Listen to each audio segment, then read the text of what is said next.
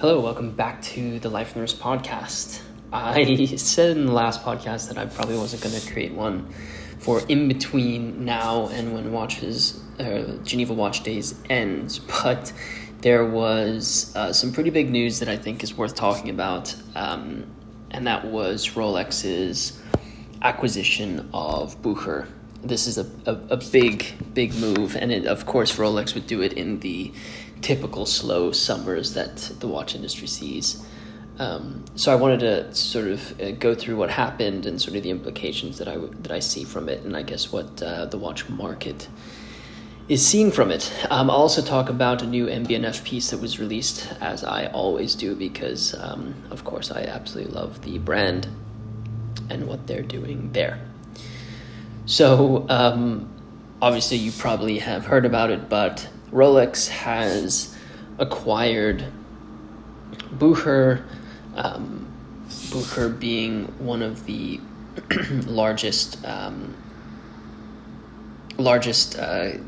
watch selling companies in the world.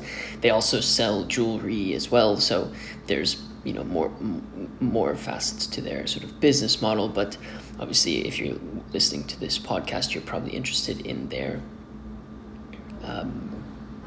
watch industry specifically. This acquisition happened because essentially the current owner, Jörg Bucherer's,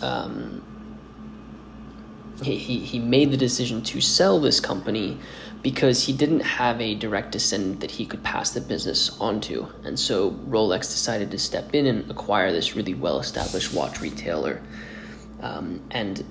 What they've said is the intentions that they have are to carry forward the legacy of Bucherer's success and to honor the close partnership that has linked both brands since 1924. It's a long time that these two companies have worked together, and so it almost feels like their names are synonymous. As I mentioned, Bucherer is an internationally recognized multi-brand retailer that has locations in Switzerland, in the US, in England, Germany, France, Denmark, and Austria. They're all over the place. They sell, obviously, many different brands, Rolex being one of them, Tudor being another one. They also sell some really high-quality jewelry as well. So they really are an incredible sort of watch and jewelry brand. So it's worth also reminding people who are listening to this podcast that that Bucherer had acquired Tourneau, which was a watch company, a watch distribution company, or I guess a watch retailer, back in 2018, that allowed them to have some additional stores in their network of companies, and it also sort of expanded their sort of e-commerce presence through the Tourneau network. This is an interesting part because obviously this acquisition was announced, but it still is pending the green light from competition authorities to make sure that there aren't any regulatory standards that this acquisition is going to step on. So I guess one of the things that is worth sort of mentioning is, how is Rolex going to be involved in the brand? And based on the statements, Rolex really means that this is a way to essentially maintain their relationship with Bucherer and make sure that Bucherer kind of continues to survive in the way that's that they wanted to. Apparently, the way that the partnership, or I guess the ownership, is going to work is that Bucherer is going to maintain sort of its operational independence, and the existing management team is going to stay intact. They also said that I think there's going to be a non-executive director from Rolex who's going to oversee Bucherer. So it's not like it's going to be a huge mix-up of the management team, which on the face value, I guess that really does make you feel like there's Bucherer will maintain its independence and operating, standards and management team and all that. So it means it's probably going to make, most of the decisions independently.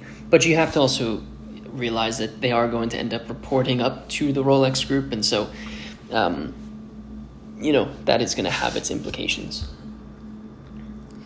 Many people have, speculated on things like, Bucherer and Rolex have had a relationship, and maybe they'll be able to get more pieces than other watch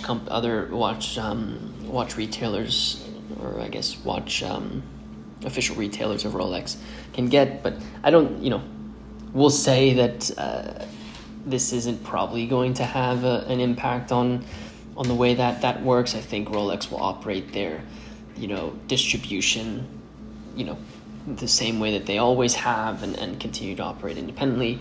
But I think the street is definitely, and by the street I mean, Wall Street and investors are definitely not seeing that as what they think is going to happen. Pretty interestingly, Watches of Switzerland is another sort of big watch company, and their share price dropped off by over 30% after this announcement was made. And I think that is an indication that they think that this partnership between, investors think that this partnership between Bucherer and Rolex might show signs that, Bucherer might get some additional treatment based on this new partnership. In 2020, the CEO of the Watches of Switzerland Group, Brian Duffy, said that 53% of his group's sales came from Rolex. And so what investors are obviously looking at is the idea that, if over 53% of your sales are coming from this one company, and they've just decided to essentially buy one of your major competitors, that's going to squeeze probably your access to the largest group of watches that you rely on for your sales. And that's concerning. Now, there's a lot of things that have sort of happened as well. The Rolex Group continues to state that it isn't a strategic move by Rolex to get into retail. It's not something that they're interested in doing. It's purely a way to continue the sort of path of Bucherer, as it had a challenge with finding a new owner. This is pretty interesting to sort of contemplate if you think that Rolex is sort of getting into this market. I think something also to consider, Bucherer has done some pretty interesting things recently too, being certified, having their own certified pre-owned process with Rolex pieces that they just recently came out with. So there's a lot of things that are sort of happening with Rolex and Bucherer that sort of make you question what this move really is about. I think it does, though, add some resilience to what Bucherer is doing as a company. Rolex is a huge company, and when you think about it, if Rolex didn't acquire them, who would actually be buying Bucherer from your Bucherer? It's difficult to really think who would be that company or the individual who would have the liquidity or the ability to structure a deal with this kind of company. Who knows? What I will say, though, from maybe like an enthusiast perspective, is if we believe everything that Rolex is saying, that this is not a way for them to get into retail, this is really a way for them to preserve the Bucherer brand and the partnership that they've had for 90 odd years, or over 90 years. You have to admit that this is a pretty nice end story, as long as it gets through sort of the regulatory affairs. I think a lot of the times you see watch companies or watch retail, watch related businesses get acquired by people who really aren't passionate about watches or passionate about the watch industry, and sometimes that can dilute the company and sort of change the nature of it. Instead of being about watchmaking, it can kind of make it turn on its head and be more about maybe your profit margins and cutting things that aren't profitable, when really it's a big part of the brand as a whole. So if you trust the words that the release have sort of come out with, it at least allows you to say that it's at least in the hands of other watch enthusiasts or people who are interested in preserving this hobby that we really do love. I will say that likely there are going to be some interesting watches that are going to be released at Bucherer, maybe some Rolex or Tudor Bucherer boutique editions. I could totally see that being part of it now that they do have this partnership. Obviously it's probably going to be a slow iterative process, and we'll see if that ever comes to fruition with a brand like Rolex, but it does seem like they're playing around with things a little bit more, especially with some of their recent releases. It's going to be really interesting over the next coming months to see how this story sort of evolves and the impact that it has on watch brands. All right, so enough of Rolex and sort of all of that fun stuff. I'd love to hear your thoughts though, so hit us up on Instagram, on our website. We'd love to hear what you think about this partnership. Moving on to MB&F. MB&F released 2 new Sapphire Vision editions of the HM9. To give you a little bit of background, in 2019, MB&F presented the horological machine number 9. It was nicknamed HM9 Flow, and it was essentially a tribute to the automotive and aeronautic designs of the 1940s and 50s, with this really cool sort of epoch-flowing aerodynamic lines that the case had. It was really complex to actually make this piece. It had 2 fully independent balance wheels and a central planetary differential, performing the task of sort of averaging the 2 distinct heartbeats into one coherent time pulse. 2 years later, they released the HM9 Sapphire Vision editions, which were essentially the HM9, except the shell of the case was transparent. They were produced in very limited editions with only 5 pieces, because the cases, obviously being in sapphire, were very, very difficult to make, and they're essentially 2 flat slabs that are screwed together. Again, it retains a lot of the sort of curved lines and very impressive construction that they had. Today, or I guess this was last Thursday when you're going to be listening to this, the MB&F presented 2 new HM9 Sapphire Vision editions with their sapphire crystals. Both of them limited to 5 pieces each. The first one was an 18-karat yellow gold frame with a green CVD movement, and the second was an 18-karat white gold frame with a blue CVD movement. Taking a look at these pieces, they are so cool, and I think having a sapphire case like this piece is the perfect sort of portal into being able to produce pieces with these really cool colors.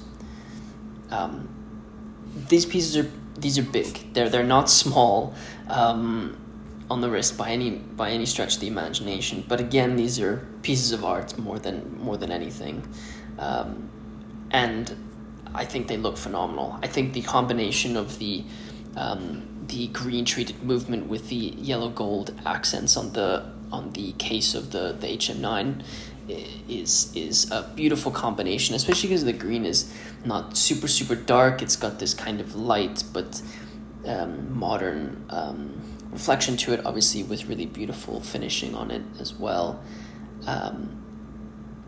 And then the blue and white gold is also really phenomenal, but the green and yellow gold really stands out to me as one of my favorites. Each of them, obviously, like I said, they're limited to 5 pieces each. So again, fairly limited in quantities. I think it meshes nicely with the purple and because they've come out. They've had a couple of versions of these, and I'm going to get I I want to make sure that I tell you exactly the different combinations that they have. So bear with me really quickly. So they have the like I mentioned, the blue and the blue with 18 karat white gold. They have the green with 18 karat yellow gold. They then have a black version with red gold. They have a dark blue version with red gold. They have a red gold sort of movement finishing and white gold case. Then they have that purple one that I was mentioning in the Sapphire versions. So a cool iteration on this HM9. Nice progression for the company. Beautiful looking. My favorite is 100% the green with 18 karat yellow gold. I think it's a great combination. I'll leave a link in the show notes to the HM9 so you can see pictures while I sort of talk through it. It's really some beautiful pieces. I keep sort of being impressed by MB&F and what they decide to come out with. Honestly, it's funny because when you see pictures of these, it sometimes is hard to comprehend. But when you see these pieces in person, it really puts it into perspective on how difficult the difficult challenges that MB&F tries to face and obviously accomplishes positive results when they really do go at these pieces. So absolutely love it. Congrats MB&F. I'm sure that these will go pretty quickly. Shorter episode today, but I hope this gives you a little bit of watch news just before Geneva Watch Days kicks off. I'm excited to see what is released and what sort of are the headlines for a lot of these companies, especially because they're companies that we love. I personally love, so I'm looking forward to that. If you didn't see, we're going to begin to talk about a new group of watches. I'm very excited to do that. So our first video we'll be covering is going to be released tomorrow. So check out lifeonthewrist.com tomorrow for our article and video where we'll go into one of the pieces that we have in one of four. So kicking off another sort of group of watches that I'm very excited to get into. So check out Life on the Wrist tomorrow for that. But if you follow our Instagram, you'll probably get news for all of that coming out. If you are feeling generous and wouldn't mind rating this podcast, it really does help me out. Share it with a friend who might be interested in watches. That also helps me out greatly. With that said, guys, thanks very much for listening to this podcast, and we'll catch you in the next one.